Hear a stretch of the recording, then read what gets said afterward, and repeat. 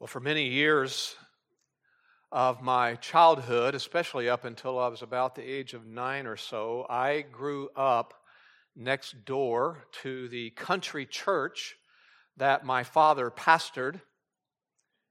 And as any pastor does, my father officiated many funerals at that country church. I can remember something, though, that my dad did frequently with me.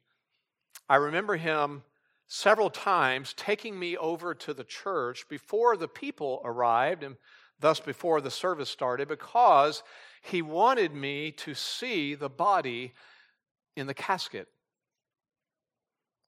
That's how I was raised, my childhood. There was a reason for that. He wanted those opportunities to help me understand that, first of all, death is a part of life in this fallen world. But even more than that, he wanted those opportunities to remind me that the soul of that person was no longer united to that body that was in the casket.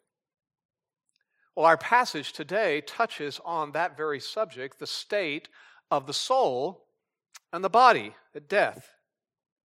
More specifically, it's a passage about the souls and bodies of true believers and what happens to them in the future when Christ comes to do what Scripture tells us He'll do, to gather the church to Himself at what is known as the Rapture. It's in 1 Thessalonians chapter 4. It's a paragraph that runs from verse 13 to verse 18, actually. And this section of Scripture is one of the classic New Testament passages on this topic. Look down at verse 17 just for a moment. We won't cover this verse today.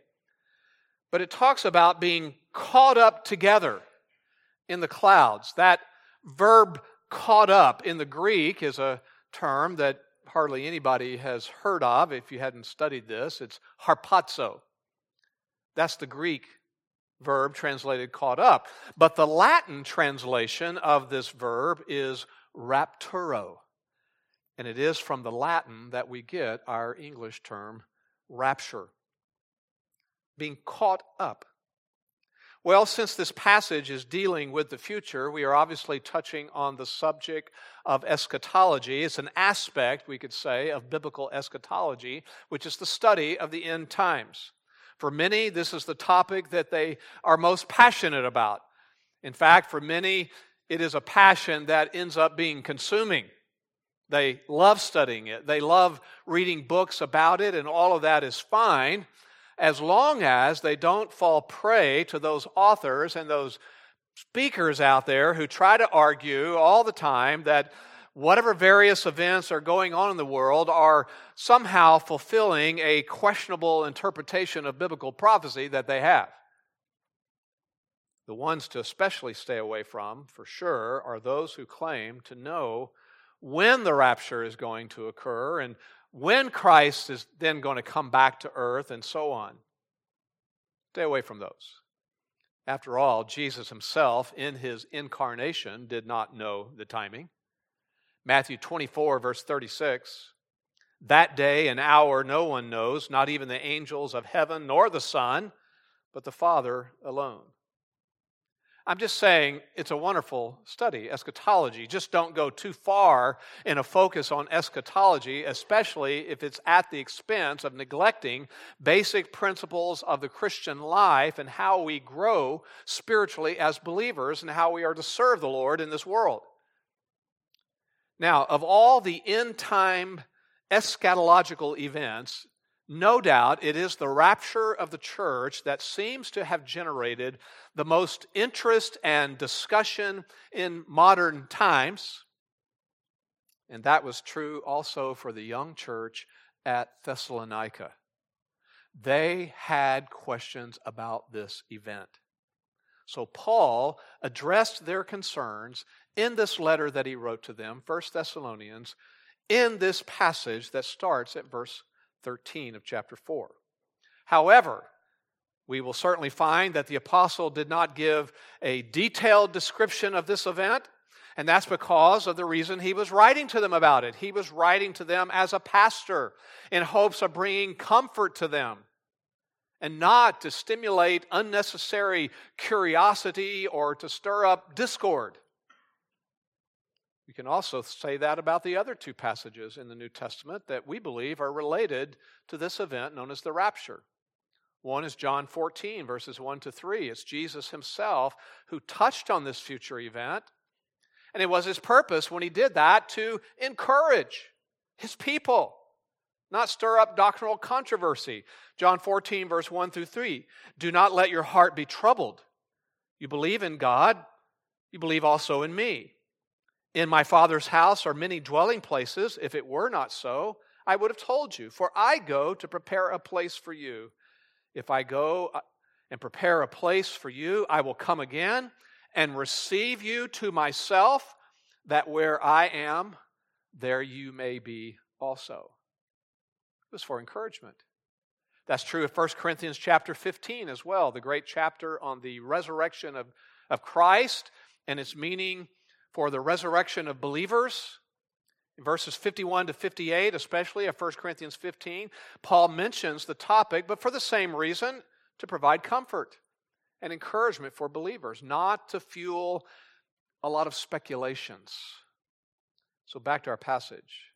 The specific concern on the part of the Thessalonians when it came to this event had to do with the deaths of some of their fellow believers.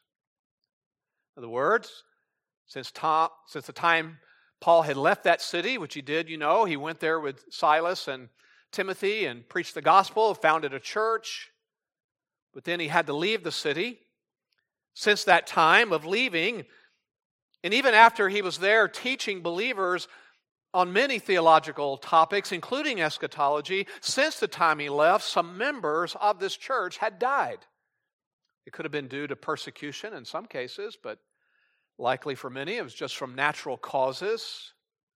But regardless of the cause of death, and even though Paul had taught them some things about eschatology, including something about the rapture, they knew about it, there was still something about it that troubled them. Now, for one thing, they did wonder if perhaps they had missed it entirely, and that's because they were suffering persecution, which is the kind of suffering that God's people will experience during the future tribulation. But they had not expected to go through that period of tribulation. In fact, I'll jump over and read 2 Thessalonians chapter 2, verses 1 and 2. He says, with regard to the coming of our Lord Jesus Christ and our gathering together to him, don't be quickly shaken from your composure or be disturbed to the effect that the day of the Lord has come. It hadn't. So the persecution they were experiencing was not that of the end times of the future tribulation. It was merely the persecution that any believer or all believers might expect. And Paul had warned them about that. However, the bigger concern for the Thessalonians was, as I said, that some of their members had died. And so they wondered what would happen to them at this future event, those fellow believers. Their concern was not the destiny of the believers when they die. It was not questioning whether believers go to heaven or not. They understood that, but rather the relationship between the resurrection of the body and the rapture of living believers. When would those who had died before the rapture, when would they receive their resurrection bodies? Or would they miss the rapture altogether? By the way, this concern shows us something. These Thessalonians believed that the event called the rapture that's associated with his parousia, his coming, they believed it was imminent. They lived that way with that attitude. It could happen in their lifetime. So Paul wrote this section of the epistle to alleviate the Thessalonians' grief and confusion and to reassure them as a pastor. Now, this section of eschatology consists of 2 paragraphs, actually. It starts at chapter 4, verse 13, goes all the way through chapter 5, verse 11. There's 2 paragraphs. The first paragraph is verses 13 and 18 through 18 at the end of chapter 4. That first paragraph offers needed instruction on this topic that we've discussing concerning the relation of their dead to the rapture. The second paragraph, chapter 5, 1 through 11, deals with the time of known as the day of the Lord and the resultant need for watchfulness. What's interesting is Paul ends each one of those paragraphs with a similar practical exhortation. Look at verse 18 of chapter 4. After discussing the rapture, therefore, comfort one another with these words. Chapter 5, after discussing some issues about the day of the Lord, verse 11, therefore, encourage one another and build up one another. That was his purpose, you see. Now, look at verse 13, which begins our section today. Note that the beginning of it is the conjunction but, or you might have a translation that says now, either one. That term indicates that a new subject is being introduced now. And as I noted with you, it's the subject of the Thessalonians' concern about those who had died. Now, how did Paul even know about that concern? He wasn't there. Well, you remember that he sent Timothy back to Thessalonica to check on them, so it was likely that Timothy, who returned to Paul with a report, told Paul about this concern they had. So Paul, in Corinth, wrote this letter back to Thessalonica, and it includes written instructions to settle their fears, to encourage those who were facing profound grief over this issue. Now today, we'll just be looking at verses 13 and 14. And this is a passage in which Paul, we'll call him Pastor Paul since he's writing that way, a passage in which he presents two contrasting types of grief. Here they are. Number one, grief from a worldly perspective. And number two, grief from a biblical perspective. Pretty easy. Two contrasting types of grief. Here's the first one, grief from a worldly perspective. Now, this begins with Paul's declaration of his pastoral concern for that church, verse 13. But we do not want you to be uninformed, brethren, about those who are asleep. Now, not only does the conjunction but signal a new subject, like I mentioned to you, but so does this phrase that follows. We do not want you to be uninformed. That phrase is found frequently in Paul's epistles as a formula of transition to introduce a new subject. And each time Paul uses that formula, he always includes that affectionate address, brethren, or brothers and sisters. It softens the expression just a bit, so he doesn't come across as being dictatorial, a dictator, or so he doesn't come across as really writing to put them down because of their ignorance. No, he loves them. He cares for them. Nonetheless, in this case, the Thessalonians were deficient in their understanding about something. Deficient in their understanding about the rapture. And more specifically, they were missing information concerning, he writes here, those who are asleep. Now, this is a euphemism in Scripture that refers to people who have died. It is an appropriate metaphor for believers who have died because the death of our bodies is only temporary. Our death is not the final story. When we die, it's only our bodies that stop functioning, and those bodies still have a future. God is not done with them yet. So it's as if the body of a believer who has died has just gone to sleep. Now, this can be found elsewhere in Scripture, even in the Old Testament, Daniel 12, verse 2. Those who sleep in the dust of the ground, it says there, Daniel 12:2. In John chapter 11, it talks about Lazarus, and it says, our friend Lazarus has fallen asleep. I mean, he died. Now, it is important to emphasize, though, that at death, our souls don't go to sleep. Our souls keep functioning. So this is not teaching the erroneous belief of what some call soul sleep. No, the Bible clearly points to a conscious existence of the soul or the spirit, it's the same entity, a conscious existence of the soul in heaven after our bodies have died, gone to sleep. Think of the thief on the cross and what Jesus said to him. Truly, I say to you, today you will be with me in paradise. He didn't say, today, looks like your soul is going to go into soul sleep. Acts chapter 7, the death of Stephen, the first Christian martyr, we could say, in the era of the church. Verse 59 of Acts 7. They went on stoning Stephen as he called on the Lord and said, Lord Jesus, receive my spirit. He was going to be with the Lord. Paul loved his ministry on earth because he knew it was helpful to people, but he was hard-pressed, he says, between that and going to heaven. Philippians 1:23, I have the desire to depart and be with Christ, for that is so much better.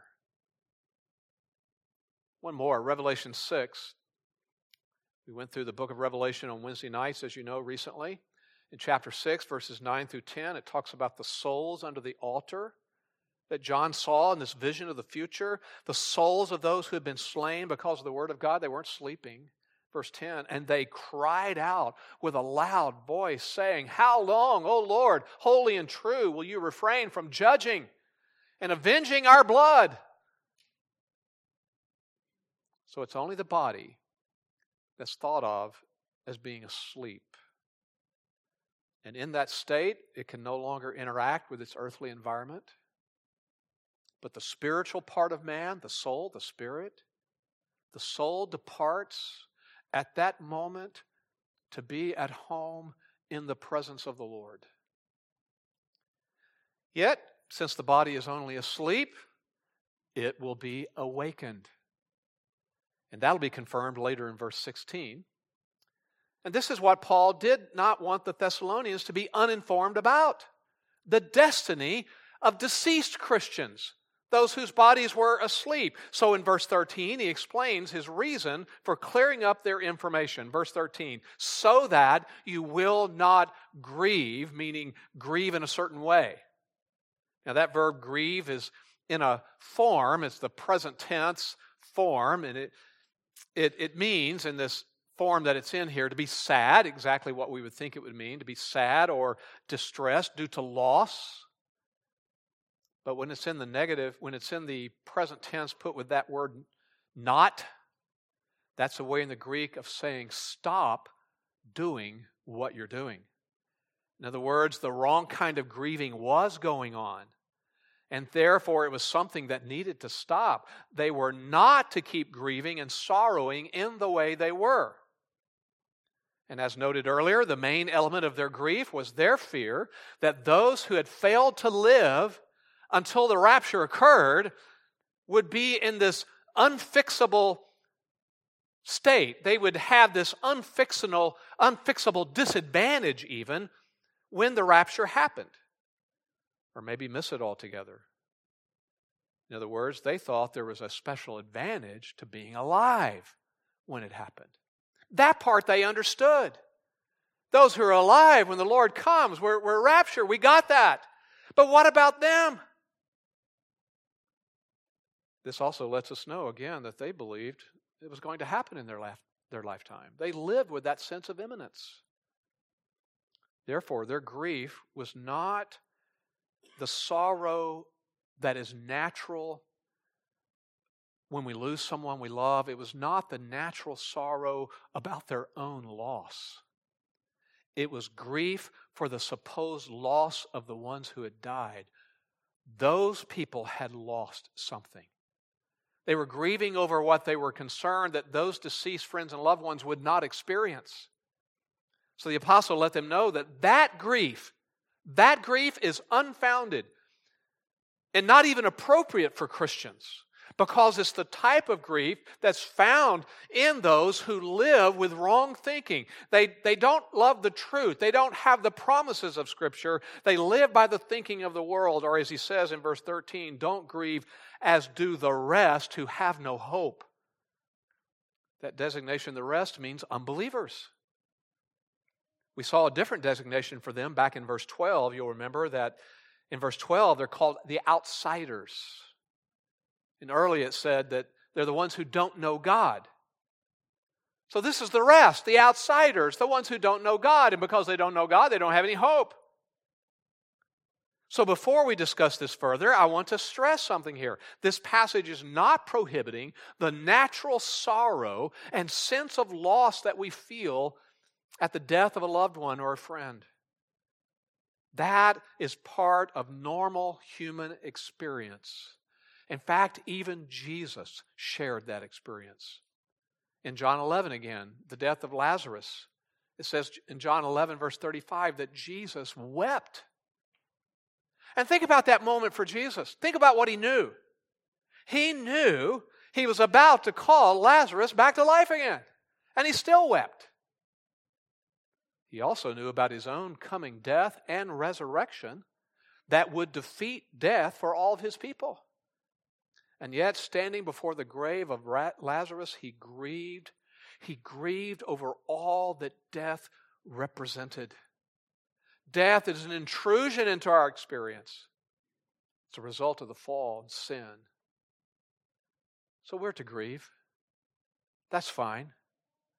Also remember this, the same apostle who wrote this letter to Thessalonica is the one who wrote Romans. In Romans 12:15, he says, "Weep with those who weep."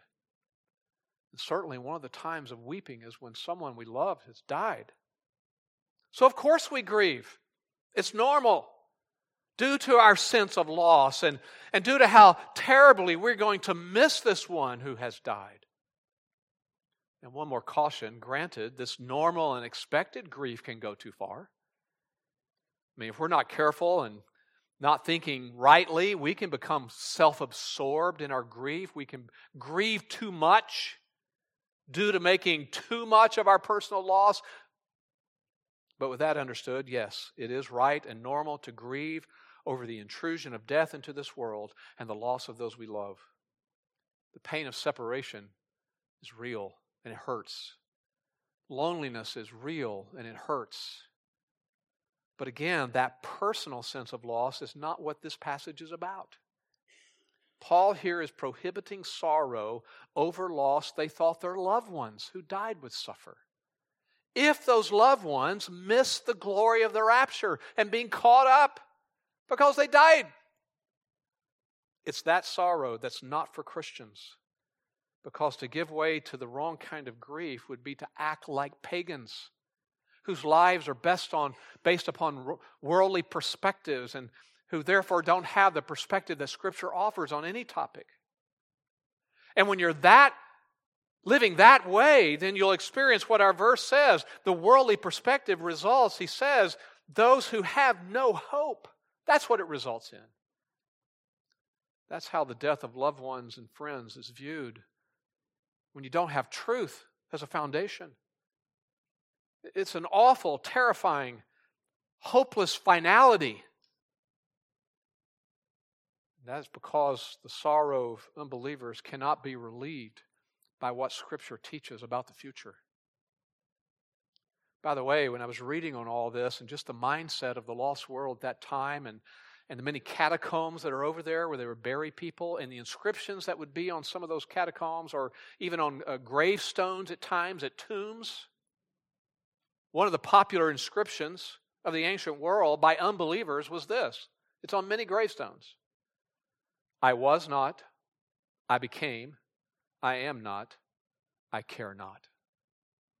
What futility, what hopelessness is produced in the heart of people who don't know and embrace the truth of Scripture. But Christians do not experience the hopeless grief of unbelievers. We understand we really don't say a final farewell to each other if we're in the Lord. There's going to be a gathering together in the future of all believers to Him. Again, I'll read 2 Thessalonians 2, verse 1. The coming of our Lord Jesus Christ and the gathering together to Him. To put it differently, parting amongst believers in this life is only temporary.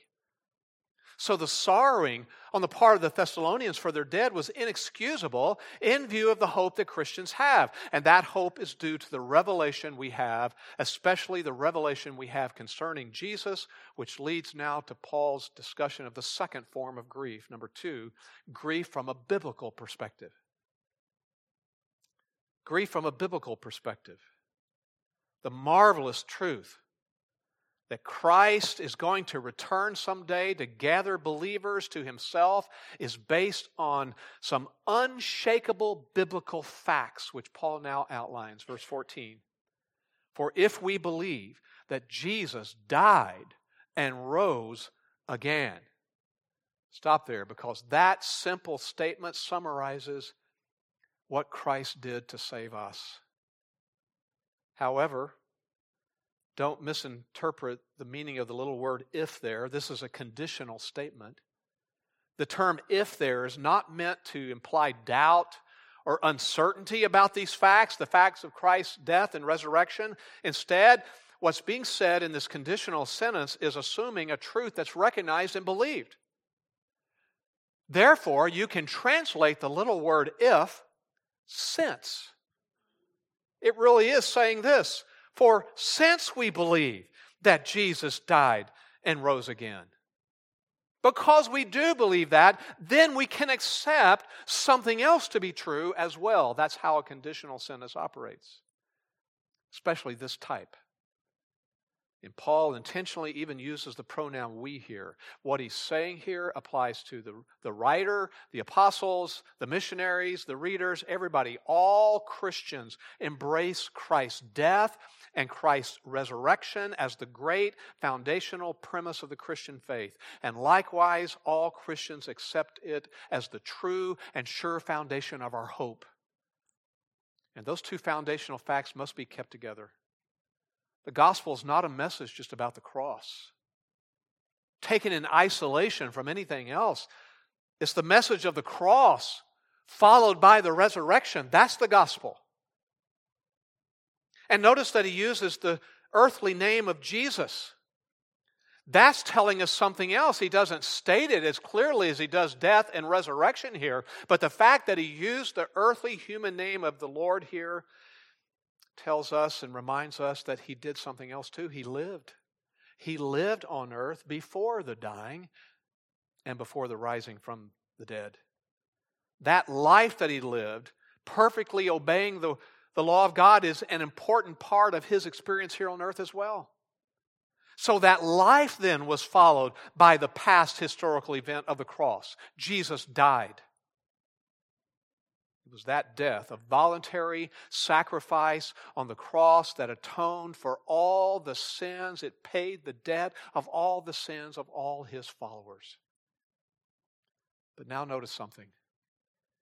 He did not say Jesus fell asleep. He did say that about the believers. But here he says Jesus died. You understand, the sleep euphemism is not used of Jesus. And the reason is because he really died. He truly died on the cross. He experienced all that death fully is under the wrath of God. Therefore, his death was death in all of its terrible form. It was death in all of its horror due to the reality of man's sin that he took upon himself.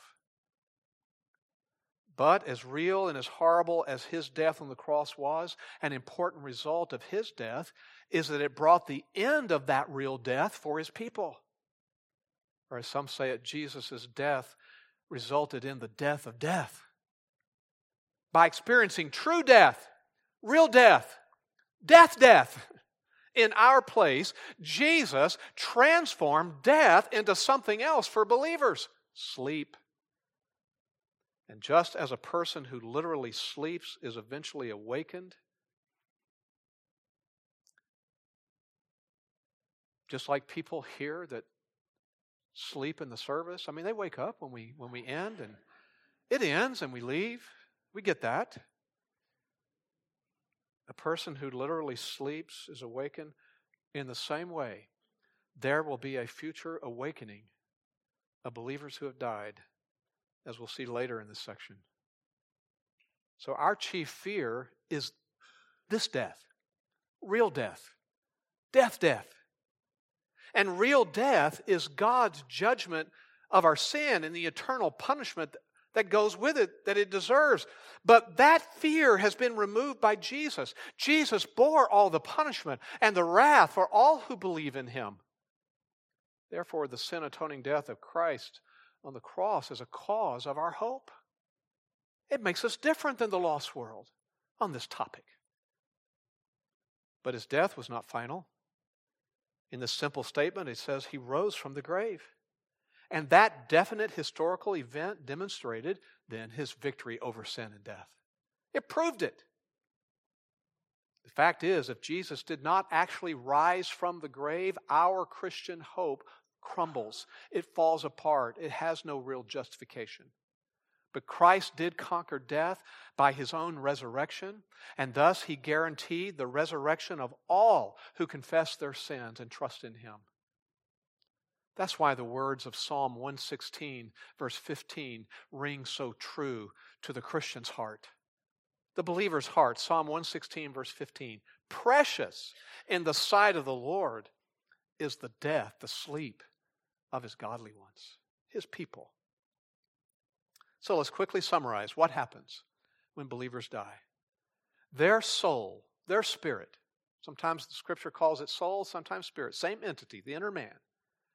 Their soul goes immediately into conscious fellowship in the presence of the Lord. Fellowship with the Lord. While their body, at that moment, begins temporarily sleeping, awaiting to be awakened at the rapture. And it doesn't matter what form that body is in, young, old, whether it's been buried, cremated, lost at sea, destroyed in a bombing, decayed, so on. Regardless of its condition, there is a future for the body. And again, that's something we'll discuss in more detail in another study. For now, Paul sets up in the rest of verse 14 what he will later say, though, about the body. Verse 14 ends, even so, God will bring with him those who have fallen asleep in Jesus. So look what it's stressing that God will do. He's the central actor in this statement, and what he's definitely going to do is something connected with him. The him pronoun refers to Jesus the Son. But an interpretive decision must be made about the intent of that verb, bring. That verb can be translated either bring or take, either one. Here's the question. The question is one of direction of travel. The question is Jesus bringing from heaven people to earth or taking people from earth to heaven? You have to decide that in this passage. If the direction of travel is to earth, and this is referring to the many souls who have died, souls that are in heaven, and the point would be that Jesus brings many souls with him when he returns. Some would say this is his second coming to earth. There they meet their resurrected bodies. If the direction is to heaven, this is a reference to the glorified bodies of the people who will have died when this event happens. And the point would be that Jesus will take with him, bring with him to heaven those on earth who have died, that is, deceased Christians. This would therefore refer to the rapture. When Jesus comes in clouds, in the air, and gathers up, as Scripture says, the dead and the living, and takes all those believers back to heaven. John 14 again, I go and prepare a place for you. I will come again and receive you to myself, so that where I am, there you may be also. For a time, he takes them there. So which is it? Well, in most cases, Scripture, certainly, context helps determine which sense the author has in mind. And that's true here. In this section, the context is what we've already discussed. The concern of the Thessalonians about those who have died and their relationship to the rapture. Plus, as we've noted, the idea of sleep is used here in this passage as a synonym for dead bodies. The right view is the second one. This is a comforting promise that those who had died would not miss this gathering together, the rapture. Those who had died would also be taken to heaven. To put it another way, they would not be left behind just because they were not alive when the gathering takes place. So the rapture is not just for those who will be alive at the event, it includes those who are asleep. More details about that later in the paragraph. But the bottom line is that biblical grief is based upon some foundational facts. The life of Christ that included then his death, and His resurrection, as Jesus died and was bodily raised, so God will raise up the bodies of those who have died and bring them to heaven with Jesus so that their souls are reunited with their glorified bodies. However, notice in verse 14 that this is discussing, in this passage, only those deceased people who have died in Jesus. Those who have fallen asleep in Jesus, meaning dead bodies. This is for true believers. They're the ones in Jesus. They're the ones in union with Him. And therefore, they're the ones given the comfort of this passage, the comfort of being gathered up by the Lord. Now, yes, we don't have time to do a thorough study here, but yes, Scripture also teaches that the bodies of unbelievers will someday be resurrected as well. This will take place at the future great white throne judgment found in Revelation chapter 20. At the end of the 1,000-year-long millennial kingdom, it's all laid out in order in the book of Revelation. At that judgment, they will receive their eternal bodily punishment. Listen to Revelation 20. I'll read several verses, starting verse 5. The rest of the dead did not come to life until the 1,000 years were completed. This is the first resurrection. Verse 11. Then I saw a great white throne, and Him who sat upon it, and from whose presence earth and heaven fled away, and no place was found for them. And I saw the dead, the great and the small, standing before the throne, and books were opened, and another book was opened, which is the book of life, and the dead were judged from the things which were written in the books according to their deeds. Verse 14. Then death and Hades were thrown into the lake of fire. This is a future event. This is the second death, the lake of fire. And if anyone's name was not found written in the book of life, he was thrown into the lake of fire, resurrected for judgment eternally. Do you know the resurrection of the bodies of both the saved and unsaved is prophesied in the Old Testament? I read only a snippet of Daniel 12, verse 2 a moment ago. I'll read the whole verse. Many of those who sleep in the dust of the ground will awake, these to everlasting life, but others to disgrace and everlasting contempt. John 5, verse 29 mentions a resurrection of life and a resurrection of judgment. So even though believers and unbelievers will alike be raised at some point, they will experience radically different results. Paul wrote this to comfort them, and it did. They understood better. They didn't have to be worried about those who had died. And that comfort the Scripture offers differs absolutely from the hopeless grief of an unbelieving world who doesn't have any standard to go back to for truth, for direction, for thinking. As one writer said, it's our knowledge that shapes our grief so that we are encouraged by hope. Through His death and His resurrection, Jesus has disarmed death. I love what Paul wrote to Timothy in 2 Timothy 1:10. Our Savior abolished death, real death, and brought life and immortality to light through the gospel. No wonder Paul wrote these words in 1 Corinthians 15, which we hear at Grayside services a lot. 1 Corinthians 15:55, O death, where is your victory? O death, where is your sting? Jesus robbed death of its victory. There is no sting for us. Let me just leave you with 4 conclusions of all this, just for our lives and daily living.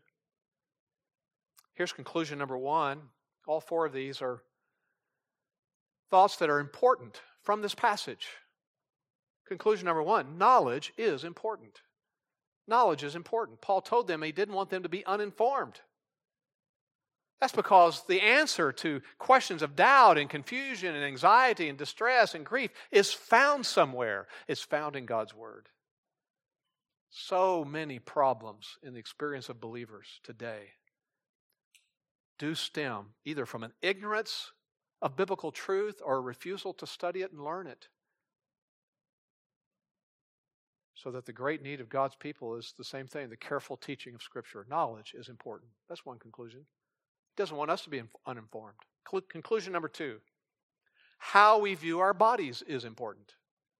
How we view our bodies is important. The fact that our bodies have a future, the fact that our bodies will be raised and glorified should transform how we think about our bodies now.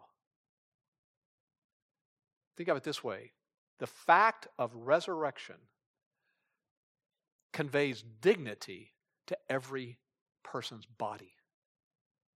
So we should seek to keep our bodies holy unto the Lord. He's not done with them yet. Romans 6, verse 5. For if we have become united with him in the likeness of his death, and we have, certainly we shall also be in the likeness of his resurrection. Verse 12. Therefore, do not let sin reign in your mortal body, your body that's going to go to sleep someday. Don't let sin reign in it so that you obey its lust. Why? Because God cares about the body. Or else he wouldn't do all this. We don't have the view that, well, it's only the soul that matters. What we do in our body doesn't matter. It does matter. How we view our bodies is important. Conclusion number 3, how we grieve is important. How we grieve is important. It's important for our testimony in this world. It's important for our testimony that we don't grieve like those who don't know Christ. In fact, our whole attitude toward death must be different from those in the world. That's why my father wanted to keep giving me those lessons. Our attitude toward death must be different. Death is not a defeat. It's not the end. We look forward to being reunited with friends and loved ones who are in Christ. When they're here, we'll see them again. And those individuals, those believers who have suffered so much physically to sickness and disease and so forth, and the ravaging of their own bodies, what a thought to know that that ravaged body that went to sleep is someday going to be changed and glorified. Let's focus on those realities while we live here, so that we live with a biblical view of death, so we don't grieve like those who have no hope. Eric Alexander, great preacher from Scotland, suggests that believers actually should never speak of someone dying, another believer, as sudden death. They died suddenly. It wasn't sudden death. He said it's better to call it sudden glory. My mother just experienced sudden glory, and so forth. It's true of those who die trusting in Jesus. The last conclusion, number 4, something else is important. The most important, knowing Christ is important. Knowing Christ is important. It's only those who are in Jesus who have this promise. It's only those who have confessed their guilt and who have turned to Jesus for forgiveness and new life, who have the sure hope of this kind of life to come. So it's urgent now that sinners come to know Jesus by faith and receive eternal life. Jesus himself said this in John 11:25. I am the resurrection and the life. He who believes in me will live even if he dies. He'll be living even if his body goes to sleep, and it will, because he knows me and he'll be in my presence. And someday, that soul will be reunited even with a glorified body. This is the only true hope if you've come to Jesus and you've come to him now in this life for salvation, humbling yourself in faith and trusting him alone as the Lord of your life and seeking the forgiveness and eternal life that only he can grant. He grants this to those only to call upon his name to be saved. Let's pray.